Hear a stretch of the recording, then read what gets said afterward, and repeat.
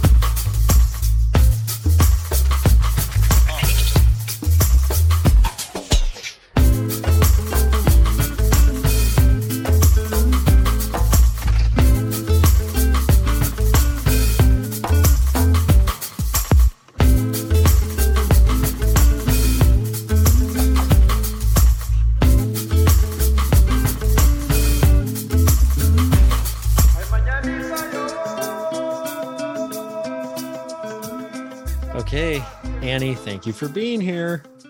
My pleasure. Okay, so let's start with why you have clout and authority on this is super obvious to me, but just let's give a 100-second what your history of experiencing dealing with and being knowledgeable about these things is?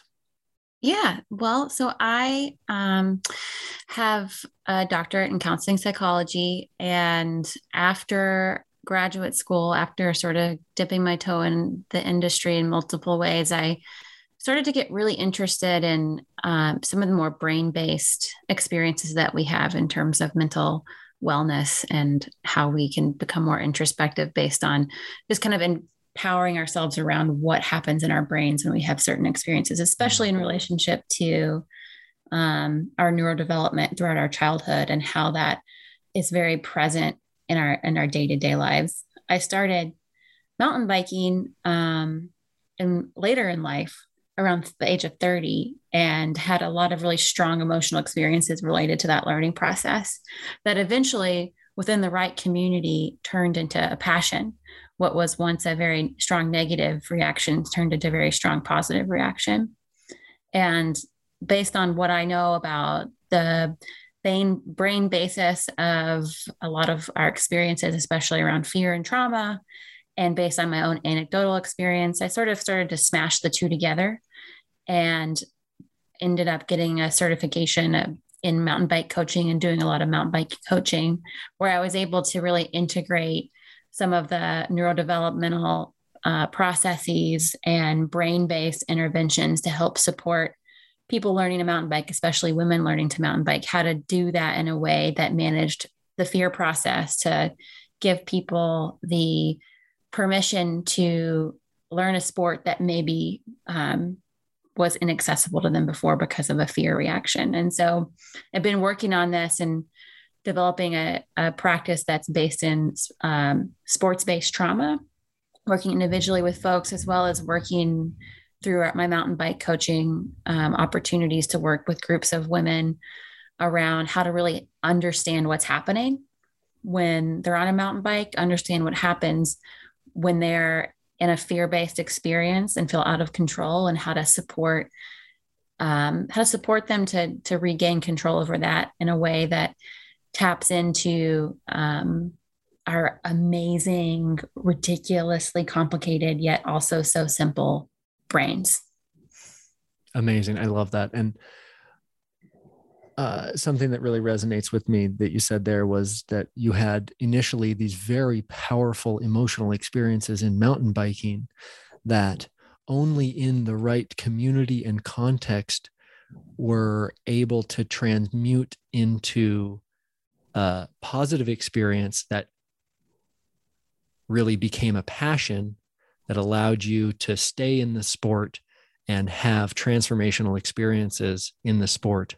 I have had such transformational experiences in paragliding, and fear is such a huge part of it. And I know that what you're talking about there is not uncommon in women in paragliding. And I think that this conversation, my intention is to help make what wonderful resource you are and your knowledge is available to women in paragliding so that they can have as transformational of experience as I have and so many other pilots. Yeah, absolutely. Yeah, it's a fantastic process to get to observe in hindsight. I can say that it's not as fantastic sometimes in the moment. And so that's why it's so exciting to be able to make these observations and have these insights to share with people who are in it. Mm-hmm. Because when you're in it, you can't outthink it. Mm-hmm. And it's so invalidating sometimes to be told to outthink it. Mm-hmm. And so these are wonderfully rewarding experiences to have if you can work with that process rather than try and work against it. Right. Okay, let's start with just some of the basis of, I think that some of the relevant topics here are that we are talking about a sport that involves fear and possibly fear injury. We're also talking about individuals doing the sport. So any given person's aversion or affinity to fear, risk, danger, all of these things is such a relevant piece of personal you know, import here. So I would love to start with the spectrum of fear aversion. Yeah, and how it's relevant to how we learn and how we interact with these sports. Absolutely. So when I think about learning a sport where you're gonna encounter fear, one of the things that I think about is this concept called fear sensitivity, and you're also talking about fear aversion. And so, based on our sort of social development, which we can go into later if we want to, but based on our social development, the parts of our brain that are triggered by and then give us the experience of fear are going to vary from person to person. And they're going to vary from person to person because of the messages that we heard growing up, because of our experiences that we had in childhood that then shape both the actual structure of our brain and also the types of messages and cognitive sets that live in our nervous system, that live in these old parts of ourselves that are very much activated and triggered when we're doing physically demanding sports and emotionally demanding sports. And when I say emotionally demanding, that could be both thrilling and fear-based, right? So these emotions, that this emotional center in our brain is where the fear aspect lives, but it's also where thrill and joy and being overly just all of these amazingly positive experiences, emotional experiences live there as well. And so when we're thinking about how that ties in with this learning process is that when we learning and memory are stored in the part of our brain called our limbic system. It's also where our fight or flight responses live. It's also where our emotional brain is.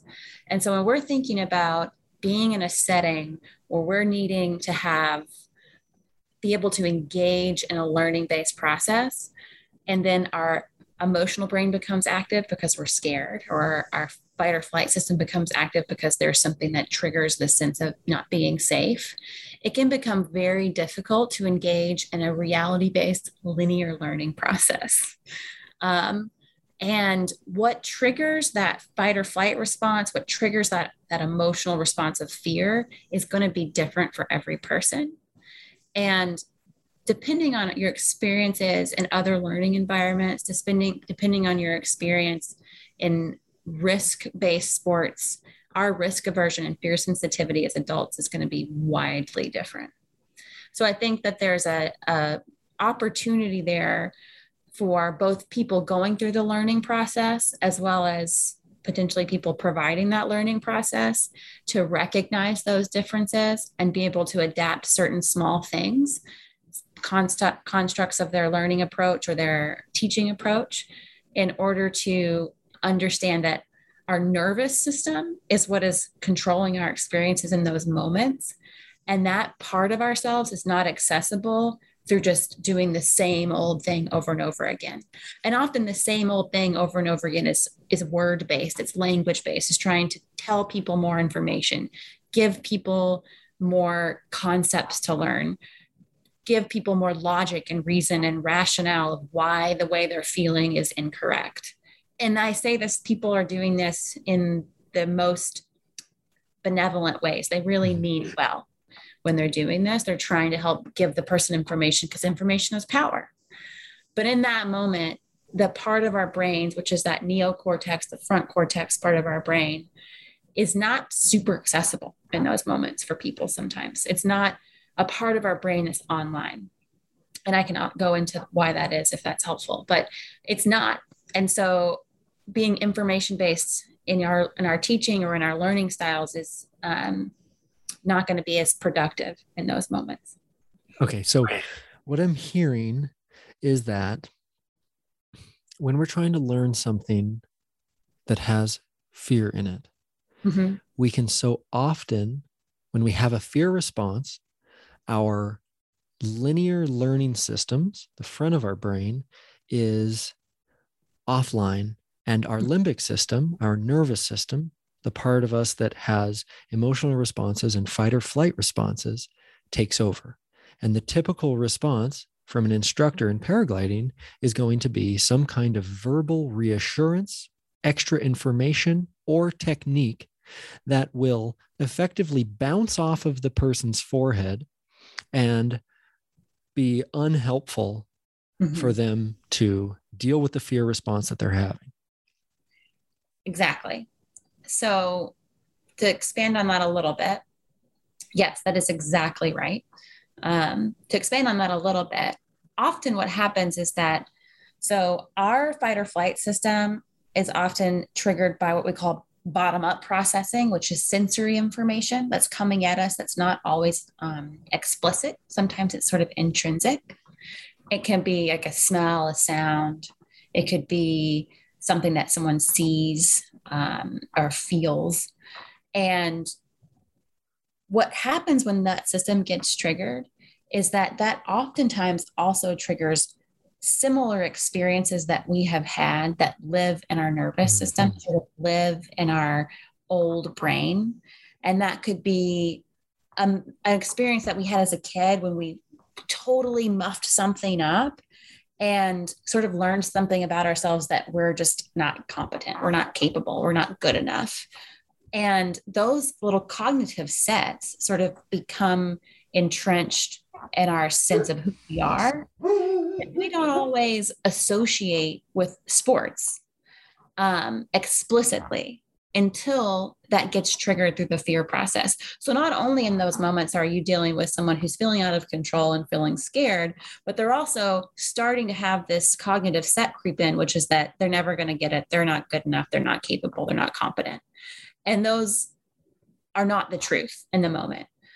None of what you're working with is the truth. The person is perfectly safe. The person is very capable of learning, and they're going to be okay. There's no safety going on. The fear process is manageable.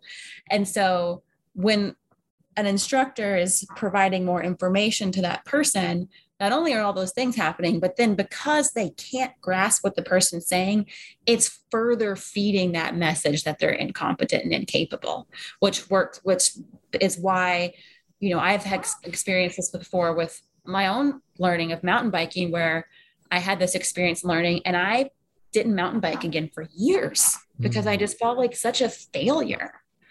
And it was not mountain biking that I was failing at. It was this old cognitive set of being a failure that became concretized with my learning process with mountain biking, because I was scared and being given all this information. And that made me feel even worse about not understanding it, because it wasn't that I couldn't understand it. It was that the part of my brain that I needed to be able to understand it was not accessible to me.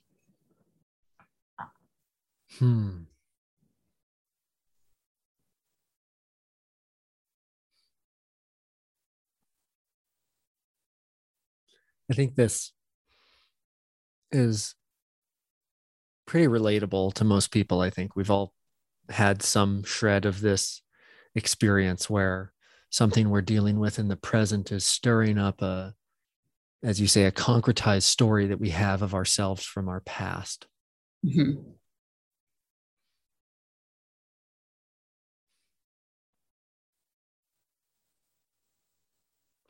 I'm curious how you've seen this in mountain biking. What does this look like for women trying to learn mountain biking? Sure. So the relationship between our limbic system and our physical body is so strong that if someone is in the process of learning mountain biking and something triggers their fear system, something triggers their fight or flight, which then gives them an emotional experience of fear, because fight or flight is neurological, right? Fight or flight is chemical based. It's a chemical reaction and a hormonal reaction in our system that then gives us a message that we make meaning of in our limbic system. That means we should be afraid or we have fear. And so you have the neurochemical reaction and the emotional reaction. And what happens is that all of those things mesh together that result in this person becoming a self-fulfilling prophecy in their learning process. Because once they feel fear, all of those cognitive sets start to come into play, and their brain, the part of our brain that sees patterns, it's called our reticular activating system. It's the part of our brain that when you get a new car, like you get a Toyota Corolla or whatever. And then you look around, you're like, I never noticed before today how many Toyota Corollas are on the road. You know how that happens? That happens because we're now primed to see those cars, not because there's more cars, that particular car in the street. So the same thing when our old brain is really good at detecting risk.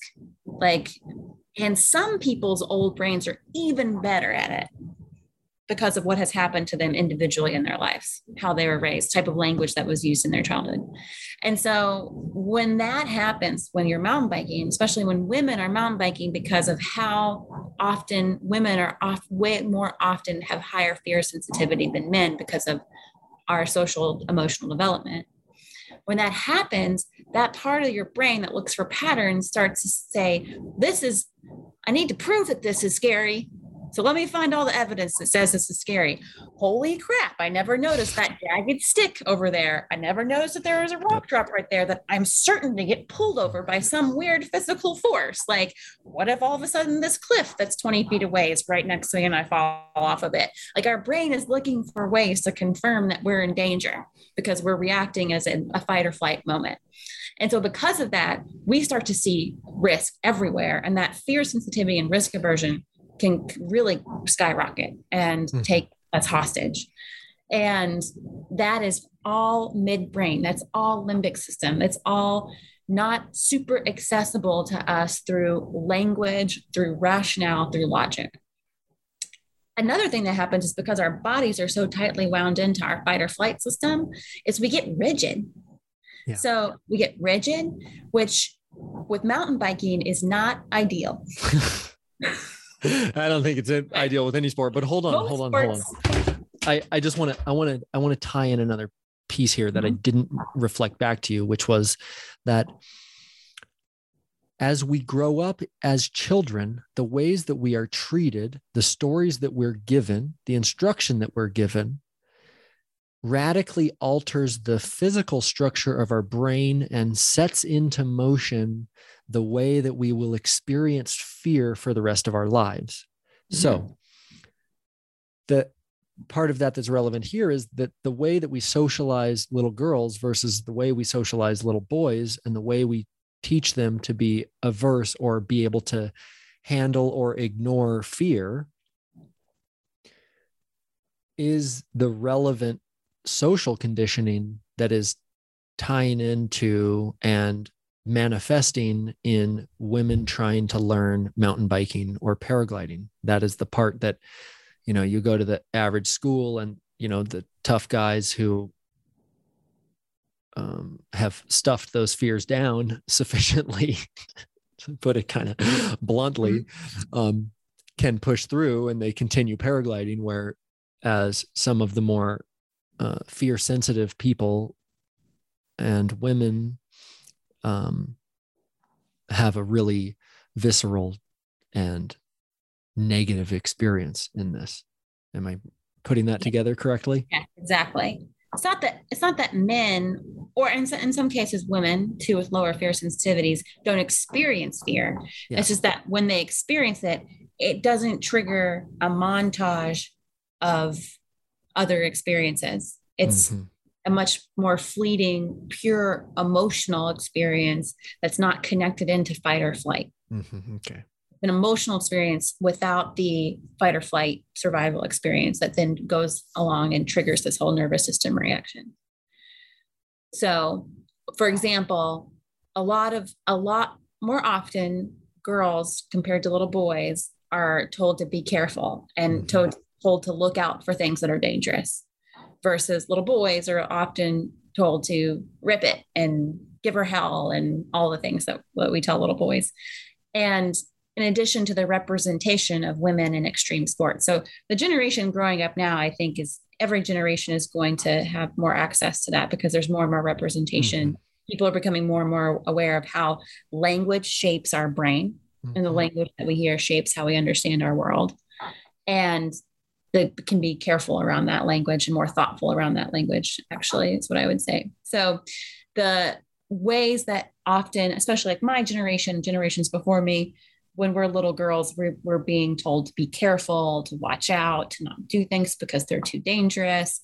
And we start to learn that about fear. We start to learn that about risk, is that that's if something is if you experience fear, there's danger involved with it. Mm-hmm. That it's dangerous, which is a whole different thing than fear. Fear is manageable, but when fear is associated with life or death risk, it's not. And so even if we have perfectly like treasured childhoods where we don't have trauma, where we don't have life altering events, where we don't have life risking event, women typically are still quite a bit more likely to have developed a higher risk sensitivity, because we are being told to watch out for risk as an association with danger that gets coordinated with our fear response. And so that fear sensitivity that leads to a much larger waterfall of emotional response and neurochemical responses in our nervous system doesn't always show up in the same way for men, because as little boys, that's desensitized earlier on. The separation of fear and danger is desensitized earlier on for little boys more often than not. And so that is then, it's cumulative, because the parts of our brains that pay attention to risk get more attention, get more blood flow, get more, get more physical development. They grow. They grow. What you focus on is what grows. And so little girls are often being kind of filtered into focusing more on risk as being dangerous and bad, and fear is associated in all those things. And the parts of our brain, our amygdala, which is our emotional center, our hypothalamus, which is our fight or flight system, those parts of our brains get more attention and are much easier to access for us as adults. They're just ready to go. They're ready and reporting for duty real fast. Like they're just, here we are, we're ready, we got you. Put me in the game, coach. Put me in the game, coach. I'm ready. What do we need to be scared of? I'm ready here. First responder on the scene 99% of the time, the meaning that we've made out of fear is that it's life risking, not that it's just a normal response to an exciting experience. I'd be curious to know how many men experience fear as exciting versus how many women experience fear as devastating, as life-threatening. Yeah, interesting. Then you go on top of that and you add in, I said this, you have a treasured upbringing, you add in any sort of additional adversity where you're talking about having more genuine life-threatening experiences on top of this fear sensitivity for women, abuse, neglect, divorce, physical injury or traumatic event, even just emotional abuse of having a parent who wasn't very good at giving you messages of safety, emotional safety. Those are all cumulative, and they keep that part of the brain that's fear and life-threatening fight or flight response. They keep those two parts of the brain really working together well, charging each other up, making that cells bigger and bigger. And you can see when you look at like functional MRIs of people who've been through these sorts of complicated life experiences as children, their amygdala and their hypothalamus are more robust physically. And I would guess that is much more much more ubiquitous across people than we think, because most people haven't had an fMRI of their limbic system to see what's going on in there. It's like not a part of your yearly physical. So, but I would guess that that's much more of an epidemic than is realized, for sure. Okay. I think that we just laid out a pretty solid understanding of the differences to make it quite simple, men and women in action sports, mountain biking and paragliding.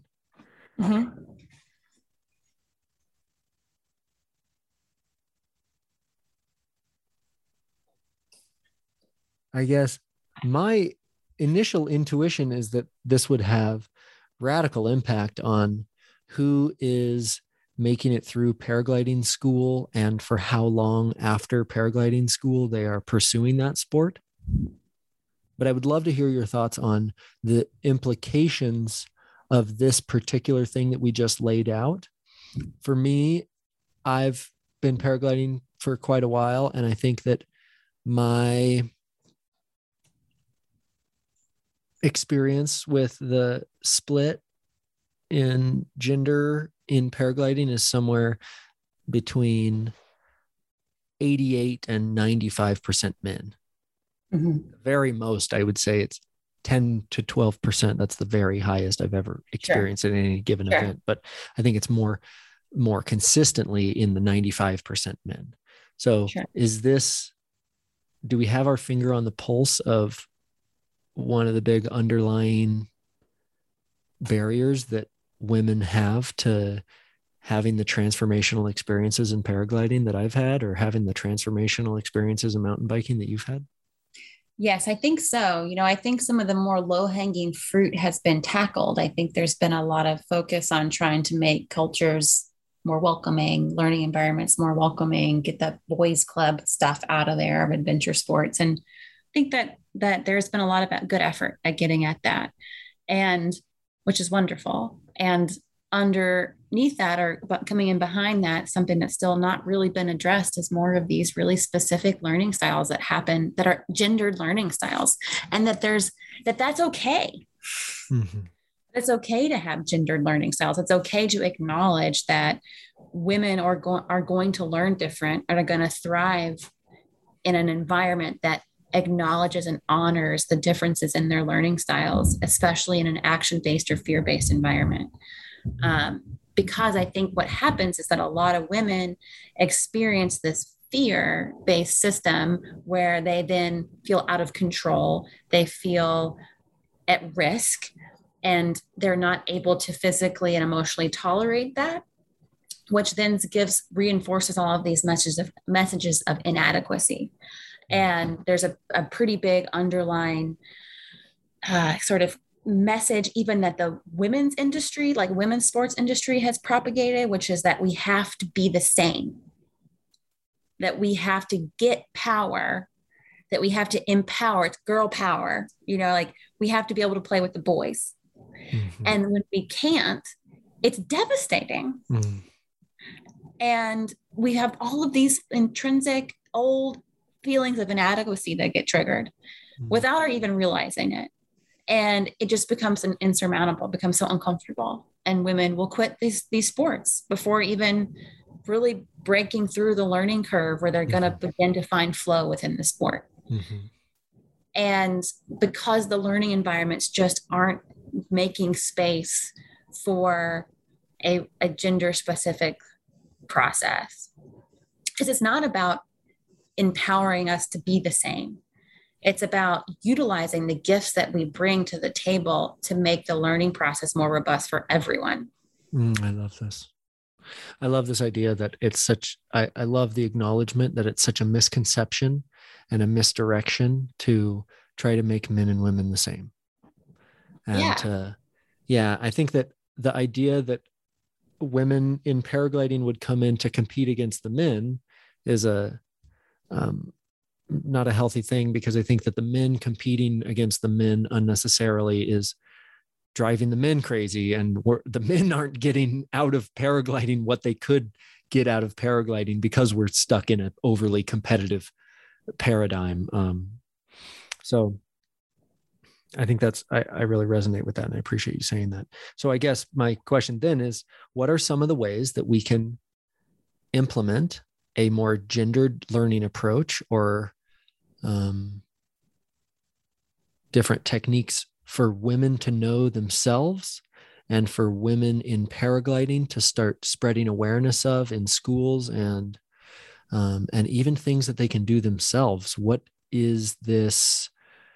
How do we make this more gendered learning path more robust for women? Sure. So let's start off by thinking about what women can do, and women who are approaching this, a new sport, a new action-based sport where there's going to be fear involved. I think it's great for women just to acknowledge that this might be part of the process, and that's not a value judgment. It's not something that, because because you're going to take specific tactics to manage your fear doesn't mean you're not cut out for the sport. Because gosh darn it, it's scary. And there are going to be times where you're going to need to decide not to do something because of the fear response that you can't uncouple from a life-threatening response, potentially because that is the reality of a situation. And that saying no to something is okay. And that saying no to something doesn't mean you've totally failed your learning process within the sport. I think that's something that a lot of times happens with women in learning, is that they step away from something and don't do something one day. And that decision is so frustrating to them that their entire existence along that sport starts to get holes punched in it, and they start to lose connection to that sport and eventually will drop out of it. So I think for women that are engaging in this process is to really have a practice of gentleness and curiosity around their learning process, of really trying to figure out how to engage with the learning process in a way that it's gentle on their self-talk, and to sort of relate or start to embed a curiosity practice in the process, where rather than going with the immediate reaction of, I'm the worst, I'm never going to learn this, to be more curious about what the other possibilities are that might make more sense in that moment. The other thing that I think that women need to be focusing on that are going into these learning environments is that when a fear response comes up, it's not going to be a logical response that helps support them to get out of that. So what I actually teach women this when when I am coaching mountain biking. I teach a very short 30-minute quick bite-sized version of how to understand what's happening and use some small techniques that are not talk related. They're not talk oriented, to help shut down the limbic system response and get the neocortex back online, because the neocortex is what needs to be active to learn and to, quite frankly, to really enjoy. Like abstract thinking, humor, all those things are in our frontal cortex. They're in our neocortex. So if we're stuck in our fight or flight and our emotional minds, it's a lot harder to enjoy what we're doing, because we can experience an intense emotion, but our ability to make sense of it and project that into the future is really limited as well. So some things that we can do to get our nervous system calmed down are not talk-based. Talk-based is not the way that we're going to we can't talk ourselves out of this. And so some things that just having some techniques that you can do as a woman learning these things, or as any person that you've acknowledged and proudly represented yourself as a fear-sensitive person. There's nothing wrong with being a fear-sensitive person, that you have some tools to manage it. And those tools are going to be things that get our limbic system calmed down, that flush out that fight or flight response, sort of wring it out like a wash rag, shut that process down, bring our neocortex back online, and allow there to be open communication between our neocortex and our midbrain. Because when those things happen, we can make sense about what's happening and with emotional context and project that into the future in a way that's adaptive, rather than all of our maladaptive bull crap coming up from the past and overtaking and hijacking our experiences. So some specific things that can do that is I teach bilateral stimulation. I'm an EMDR practitioner in private practice and offline outside of coaching. And EMDR stands for eye movement desensitization and reprocessing. And it's one of the evidence-based techniques that still don't really know why fully, but for some reason, bilateral stimulation, and specifically in EMDR, it was traditionally eye movement back and forth, stimulating bilaterally both sides of your brain is what that means, but have become as a nascent sort of trend is also physical tapping back and forth on different sides of your body. For whatever reason, that bilateral stimulation really helps cycle your limbic system through, most likely because it is mimicking REM sleep.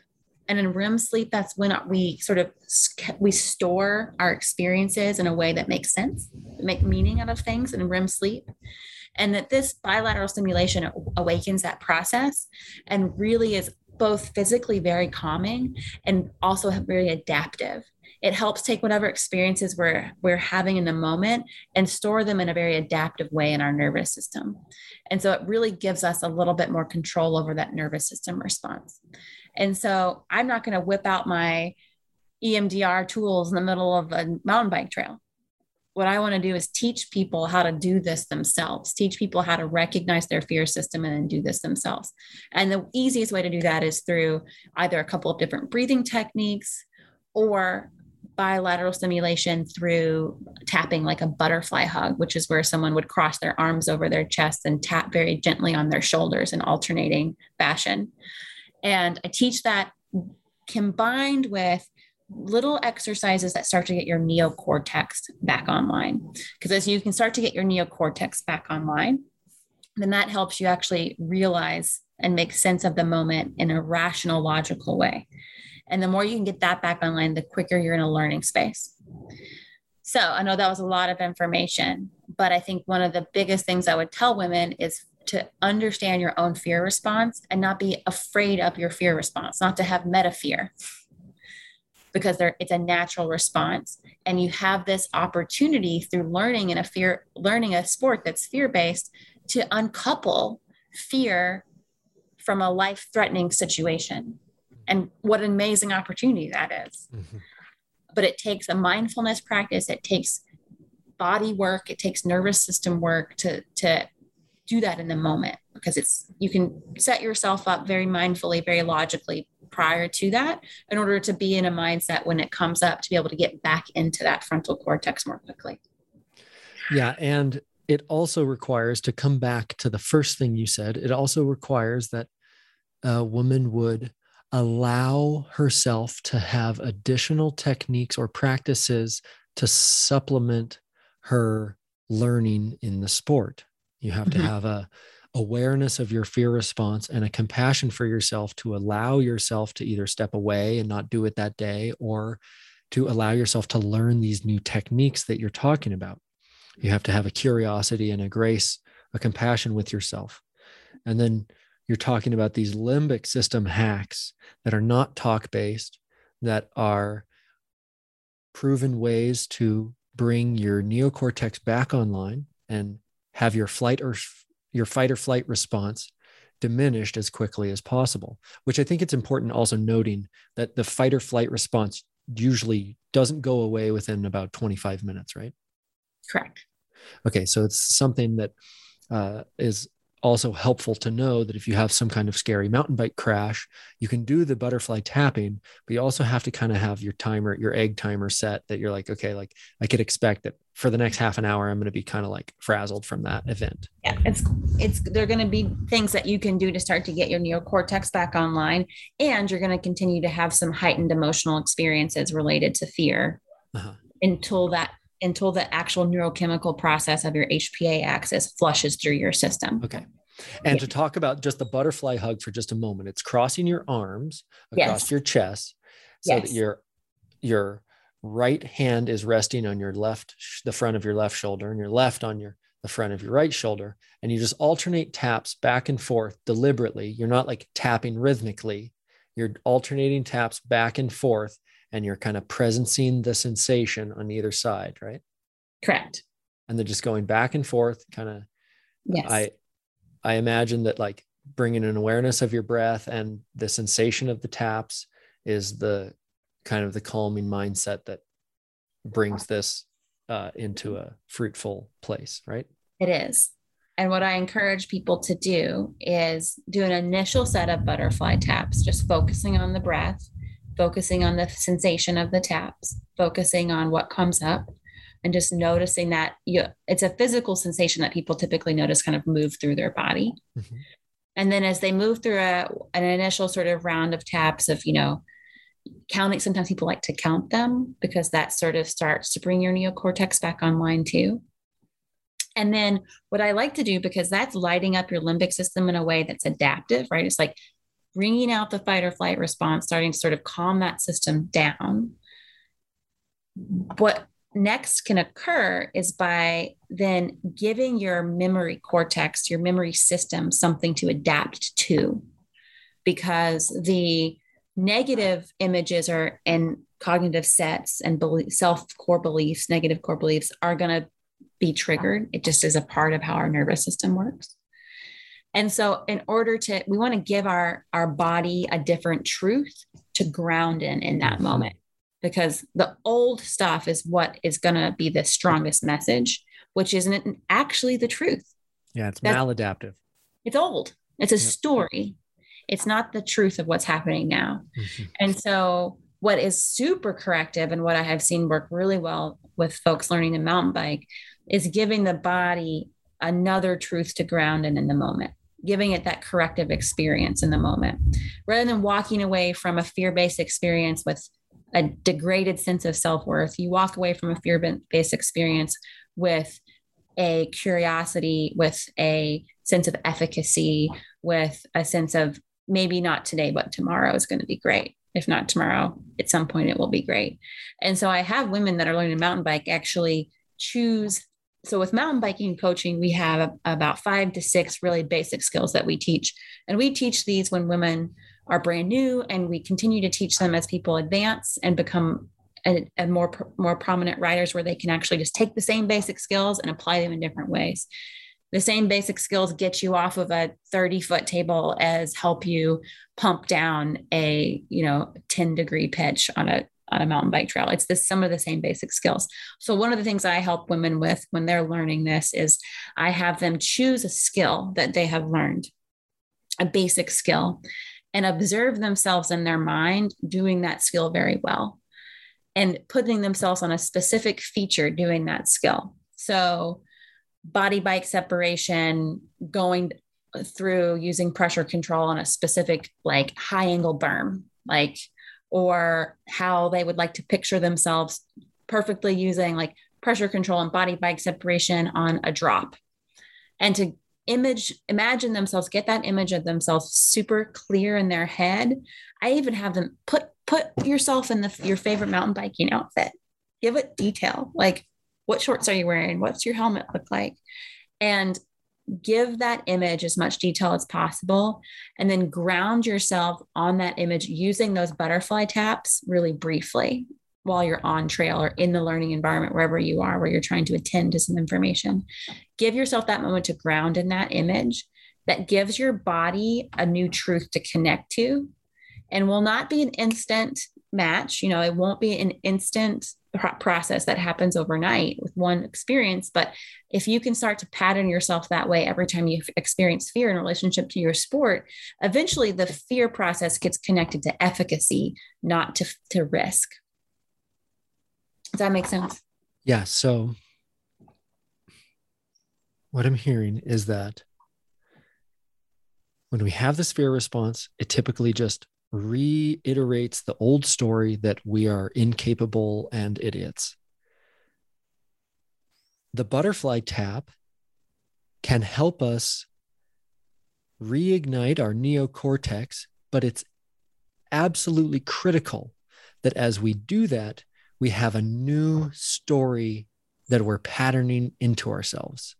Correct. That new story, you are grounding in women in mountain biking by having them focus on a single skill that they are working on, learning, and imagine themselves doing it really well while doing this butterfly tap, so that the butterfly tap itself becomes patterned in their experience as, when I do this, I am bringing myself back into learning, into curiosity, into compassion, into groundedness. And I am going away from the story that I am an idiot, that I am incapable, and that I am not worthy. Exactly. Yes, exactly. It's beautiful. I think that I can imagine ways that we could be teaching women how to do the butterfly taps and to work through their fear responses in paragliding and focus on certain techniques that we're talking about. And in general, I think what you've just laid out, this ability to use a sport to reprogram the deepest, most negative stories about ourselves into ones that tell us that we're worthy and that we are empowered is as transformational of a process that any activity could provide. Yeah, absolutely. I am a very risk insensitive man, but the idea that I could be reprogramming my psyche through paragliding to reassure myself that I'm worthy and that I am enough is deeply resonant with me. Yeah. Yeah. So I think this does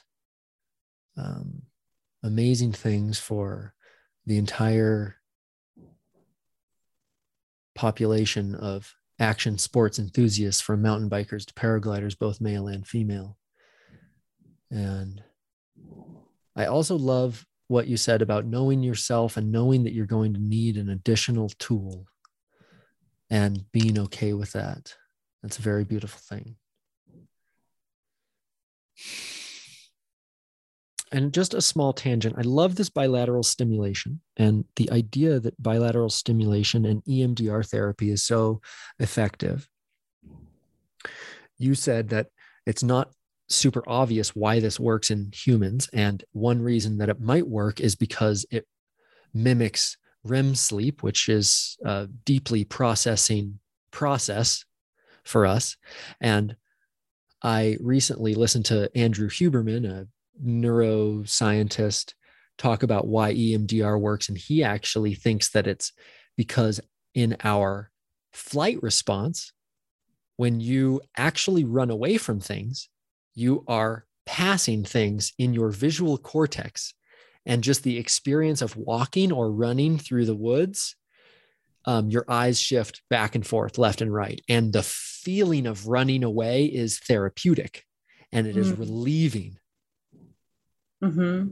So that was my. Yeah, that's really interesting.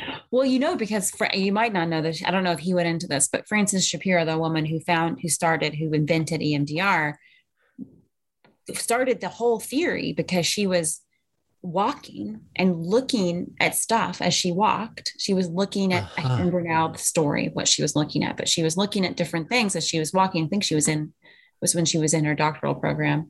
And she just noticed this like sense of activation that she started to have these, but they called it spontaneous insights. What's called an EMDR, have these spontaneous insights and notice that eye movement that she was experiencing as she was walking or going somewhere. I can't remember what she was doing, but she just noticed that in her own environment, which is interesting to think about it. And this person's description of potentially why it's efficacious is because it's just mimicking what our eyes are doing as we are moving through an environment that we're attempting to attend to. It's really just like the whole process is really interesting. I think it's awesome to, as much as we can, integrate into our current learning and wellness and sort of treatment-based environments, whether that's education or it's mental health treatment or whatever it is that we can just acknowledge that talking is not the way to do a lot of this work. Yeah. And that these processes that acknowledge the role of the brain in non-linguistic, paralinguistic, and just implicit ways, I think is really powerful. So, because our brains are old, they're so old. Yeah. They're so complex. Yeah. Yeah. That's a very nice little psychology nerd tangent that we just went on. Thank you. I know you love it. You are a psychology nerd, and so am I. But and I backed myself off the edge of crying there as we just put our finger right on the pulse of how transformational paragliding or learning action sports or learning things can be if we're rewriting the story of our own enoughness through the sports. That's fucking epic. It's so epic. I do want to talk about, I'm very interested in how I could possibly help people. And I think that what we've been talking about so far is how people can help themselves, how women can know themselves and implement tools in their own learning, how instructors could hypothetically be aware of these things and use a lot less verbal and linear instruction to acknowledge a limbic system response, and just even knowing the time frame that takes and what happens, all of those things are really super helpful. But I'm curious what you've experienced in mountain biking with women's groups. You have become a mountain bike instructor and you teach women. I think that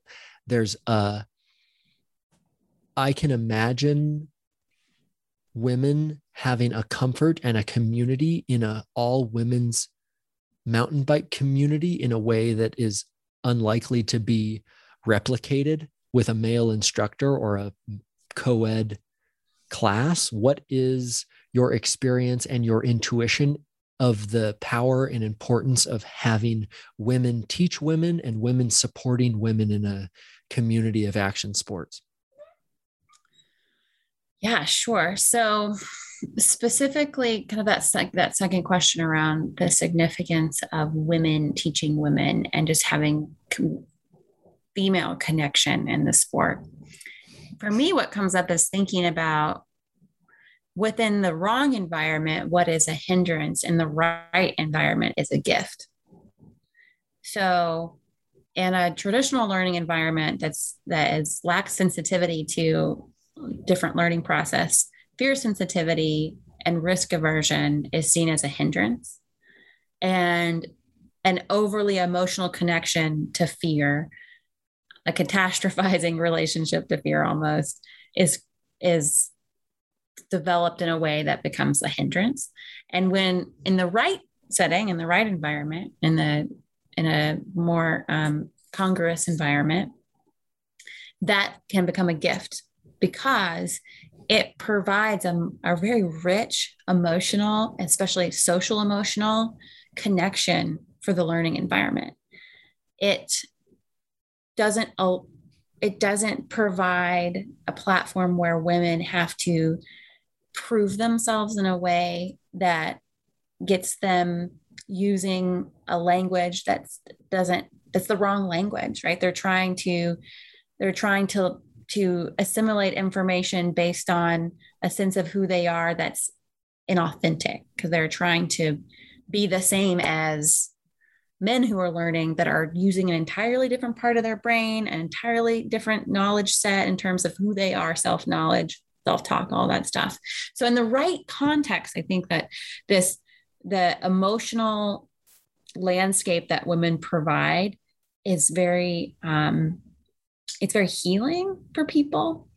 And it's not about being exclusive in the process. It's the opposite, actually. It's being really inclusive, because the women learning together validates the pretty intense process that can happen that we've conditioned ourselves to with fear, or have had conditioned upon us with fear. The process is validating, which takes that. What happens when it's not validating is that triggering response, right? That I talked about earlier, of where all these negative core beliefs and cognitive sets just started get really rampant and present. And when the fear process is validated, then it keeps those negative core beliefs from becoming so hungry and so present in the moment. It gives us a different opportunity to start writing that new narrative.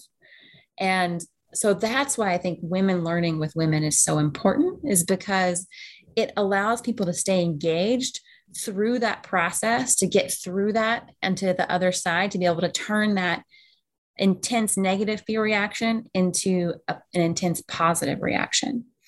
And that sense of efficacy that comes in that, even if the maneuver was not completed, it's that the feature wasn't done in whatever way they were trying to learn it, even if it wasn't, the actual content wasn't a success, quote unquote, a success, the experience is stored as a success. Mm-hmm. Because the tendency for women to have this shared experience implicitly is so high.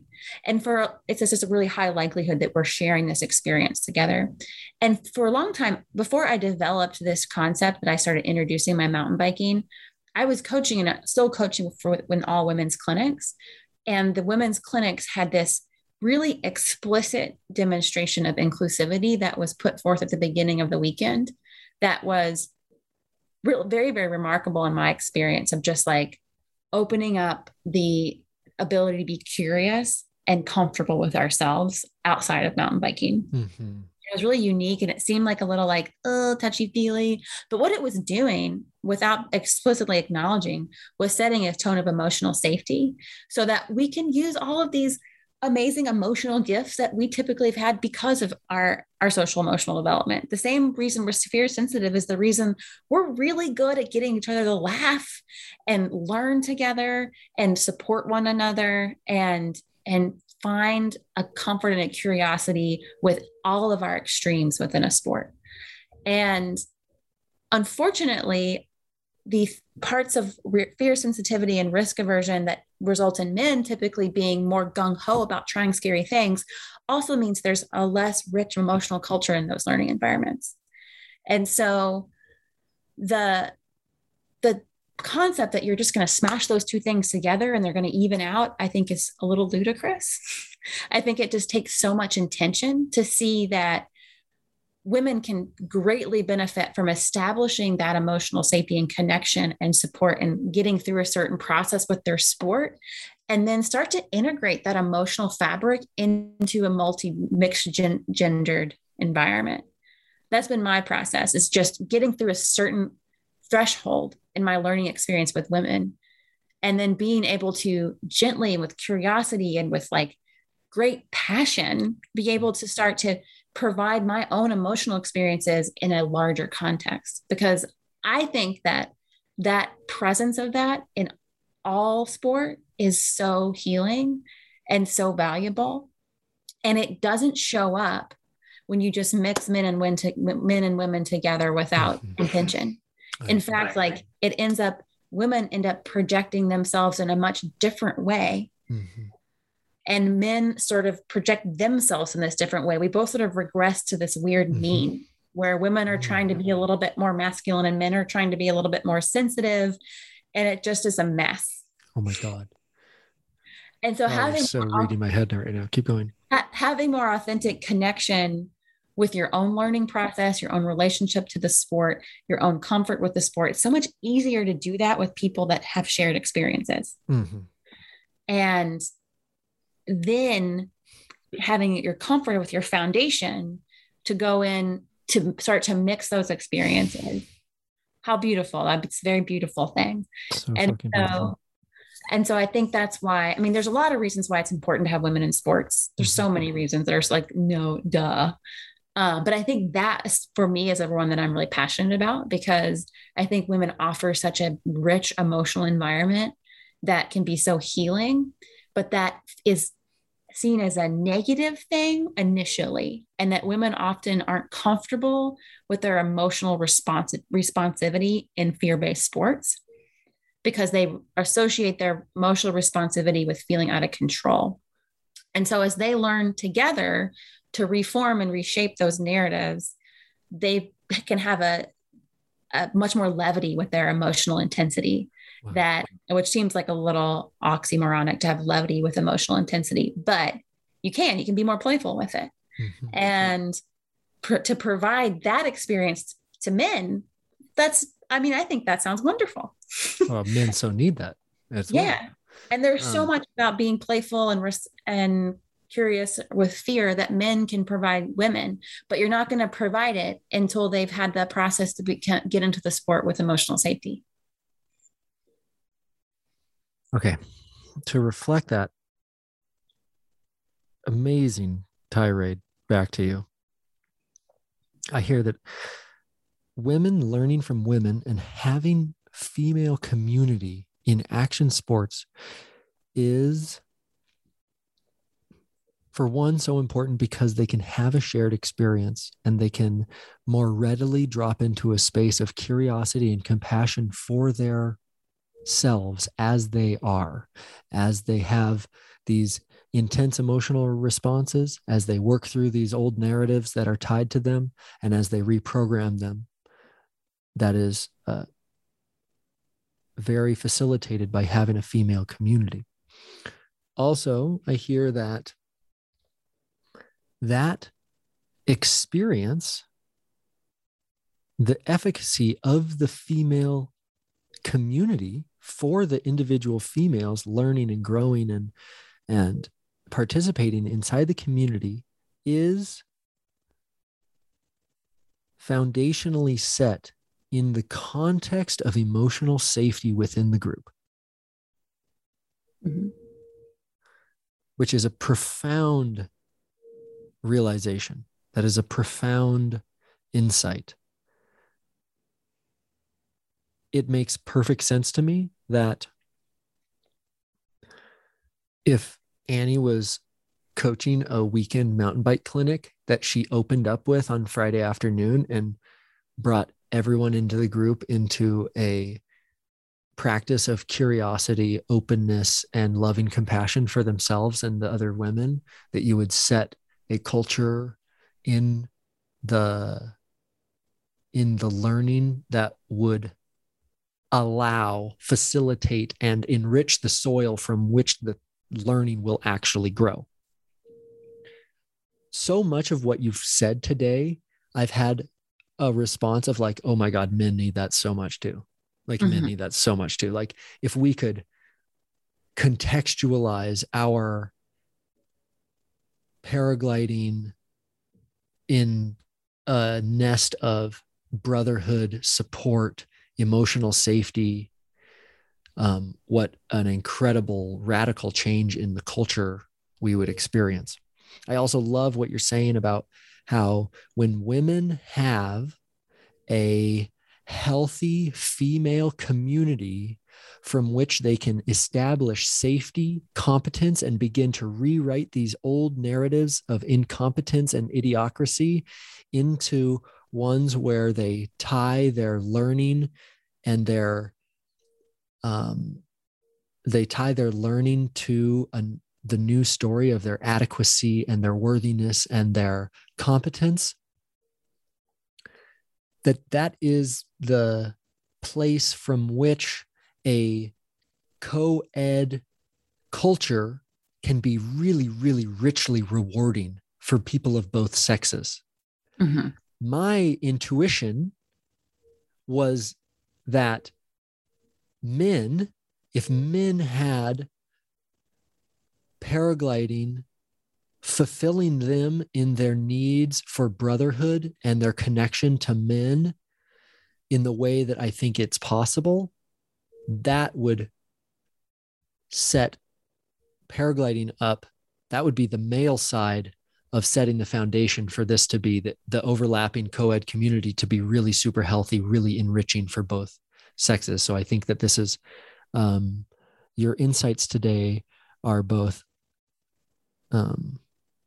amazingly insightful as to women, but I think they're incredibly practical for men. Mm-hmm. They're incredibly practical for men as well. Because I think that what we're alluding to here is that we are lacking community, and we're lacking the depth and the support and the practice of community on both sides of the gender relation here in these sports. I think that all too often the men in paragliding frivolously chase fulfillment without finding it very successfully. They want paragliding to fill them up, and it is constantly a fleeting experience followed by them landing out, calling themselves an idiot and wanting to quit. And then they have to build up their courage to try again. And then depending on how it goes, they're either going to be a stupid cotton-headed ninny muggins or, it's like the what you're bringing up of our sports being the drama in which we enact these stories of our own adequacy. Whoa, dude. Whoa, yeah. That's a fucking deep thread there. It's a deep thread, and it's a beautiful and incredibly insightful thing to want to have our finger on the pulse of. That's so beautiful. Mm-hmm. Yeah, it really can be. Okay. Give me your closing thoughts and your encouragements for women in paragliding and mountain biking. What is your call to action? What is your encouragement? This could be for women specifically. It could also be for men. Sure. I want you to be able to end with something that Mike drops, and then I'll set off the fireworks in the Zoom room. Mm-hmm. Okay. Okay. Okay. So I would say that what I would leave people with is, if you are a woman or you love someone who is, or even know someone who is that the fear-based sports, action-based sports are better with us in it. Mm-hmm. They are better with us in it because we have an immense emotional capacity to experience these sports very richly. Mm-hmm. That will not happen automatically. That will not happen without work. And the work that goes into doing that is valuable and it's important and it's very accessible. It's very doable. It doesn't require retaining a psychotherapist in order to rewire your relationship to fear within a sport. And by doing that, by allowing yourself to cultivate a mindfulness-based practice that rewires your relationship to fear, it really gives you the permission to learn something with a group of women, with a connection to a community that is going to potentially be able to spark a passion in you that you didn't know you or wouldn't allow yourself to have. And as someone who maybe doesn't identify as a woman or has a different relationship with fear, we all have emotional based centers in our brain. We all have the capacity to access those. And we all have the capacity to increase our curiosity around how we experience ourselves in a sport. And so we can all learn different language of how to attend to our learning process that reduces the likelihood of triggering a life or death fear-based response. But once that process is triggered, we also have the capacity to make space for that reconnection and rewriting of that story. We can all play a role in that. And when we're learning and teaching sports, by giving ourselves the permission and being aware that that is an opportunity rather than a failure.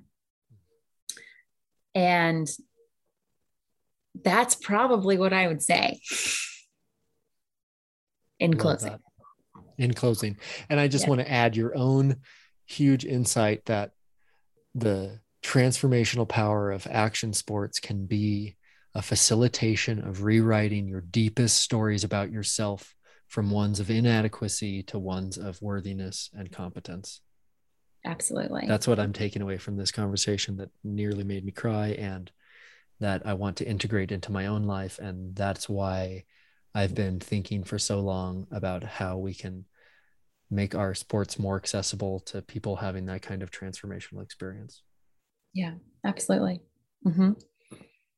Mic drop, Annie. I know that, are you planning to be the keynote speaker at the Santa Barbara All Ladies Fly-In in October? Yes, sir. I am. I will be there. Great. Well, ladies can find you there. They can. You're getting famous on my YouTube channel. So thanks so much for being here. I'm so happy to be here. It's an honor and just such a privilege to just get my brain picked by you for however long. It's just a total treat. So thank you. Okay. Love you. Thank you. Don't hang up. Okay. Okay. Bye. Okay, you guys, I hope that was helpful and insightful. I'm so happy to share Annie's knowledge and wisdom and perspective with you here. She is going to be the keynote speaker at the Santa Barbara All Ladies Fly-In, October 22nd. So if you're a lady and looking to check that out, check out SBSA for more information on that.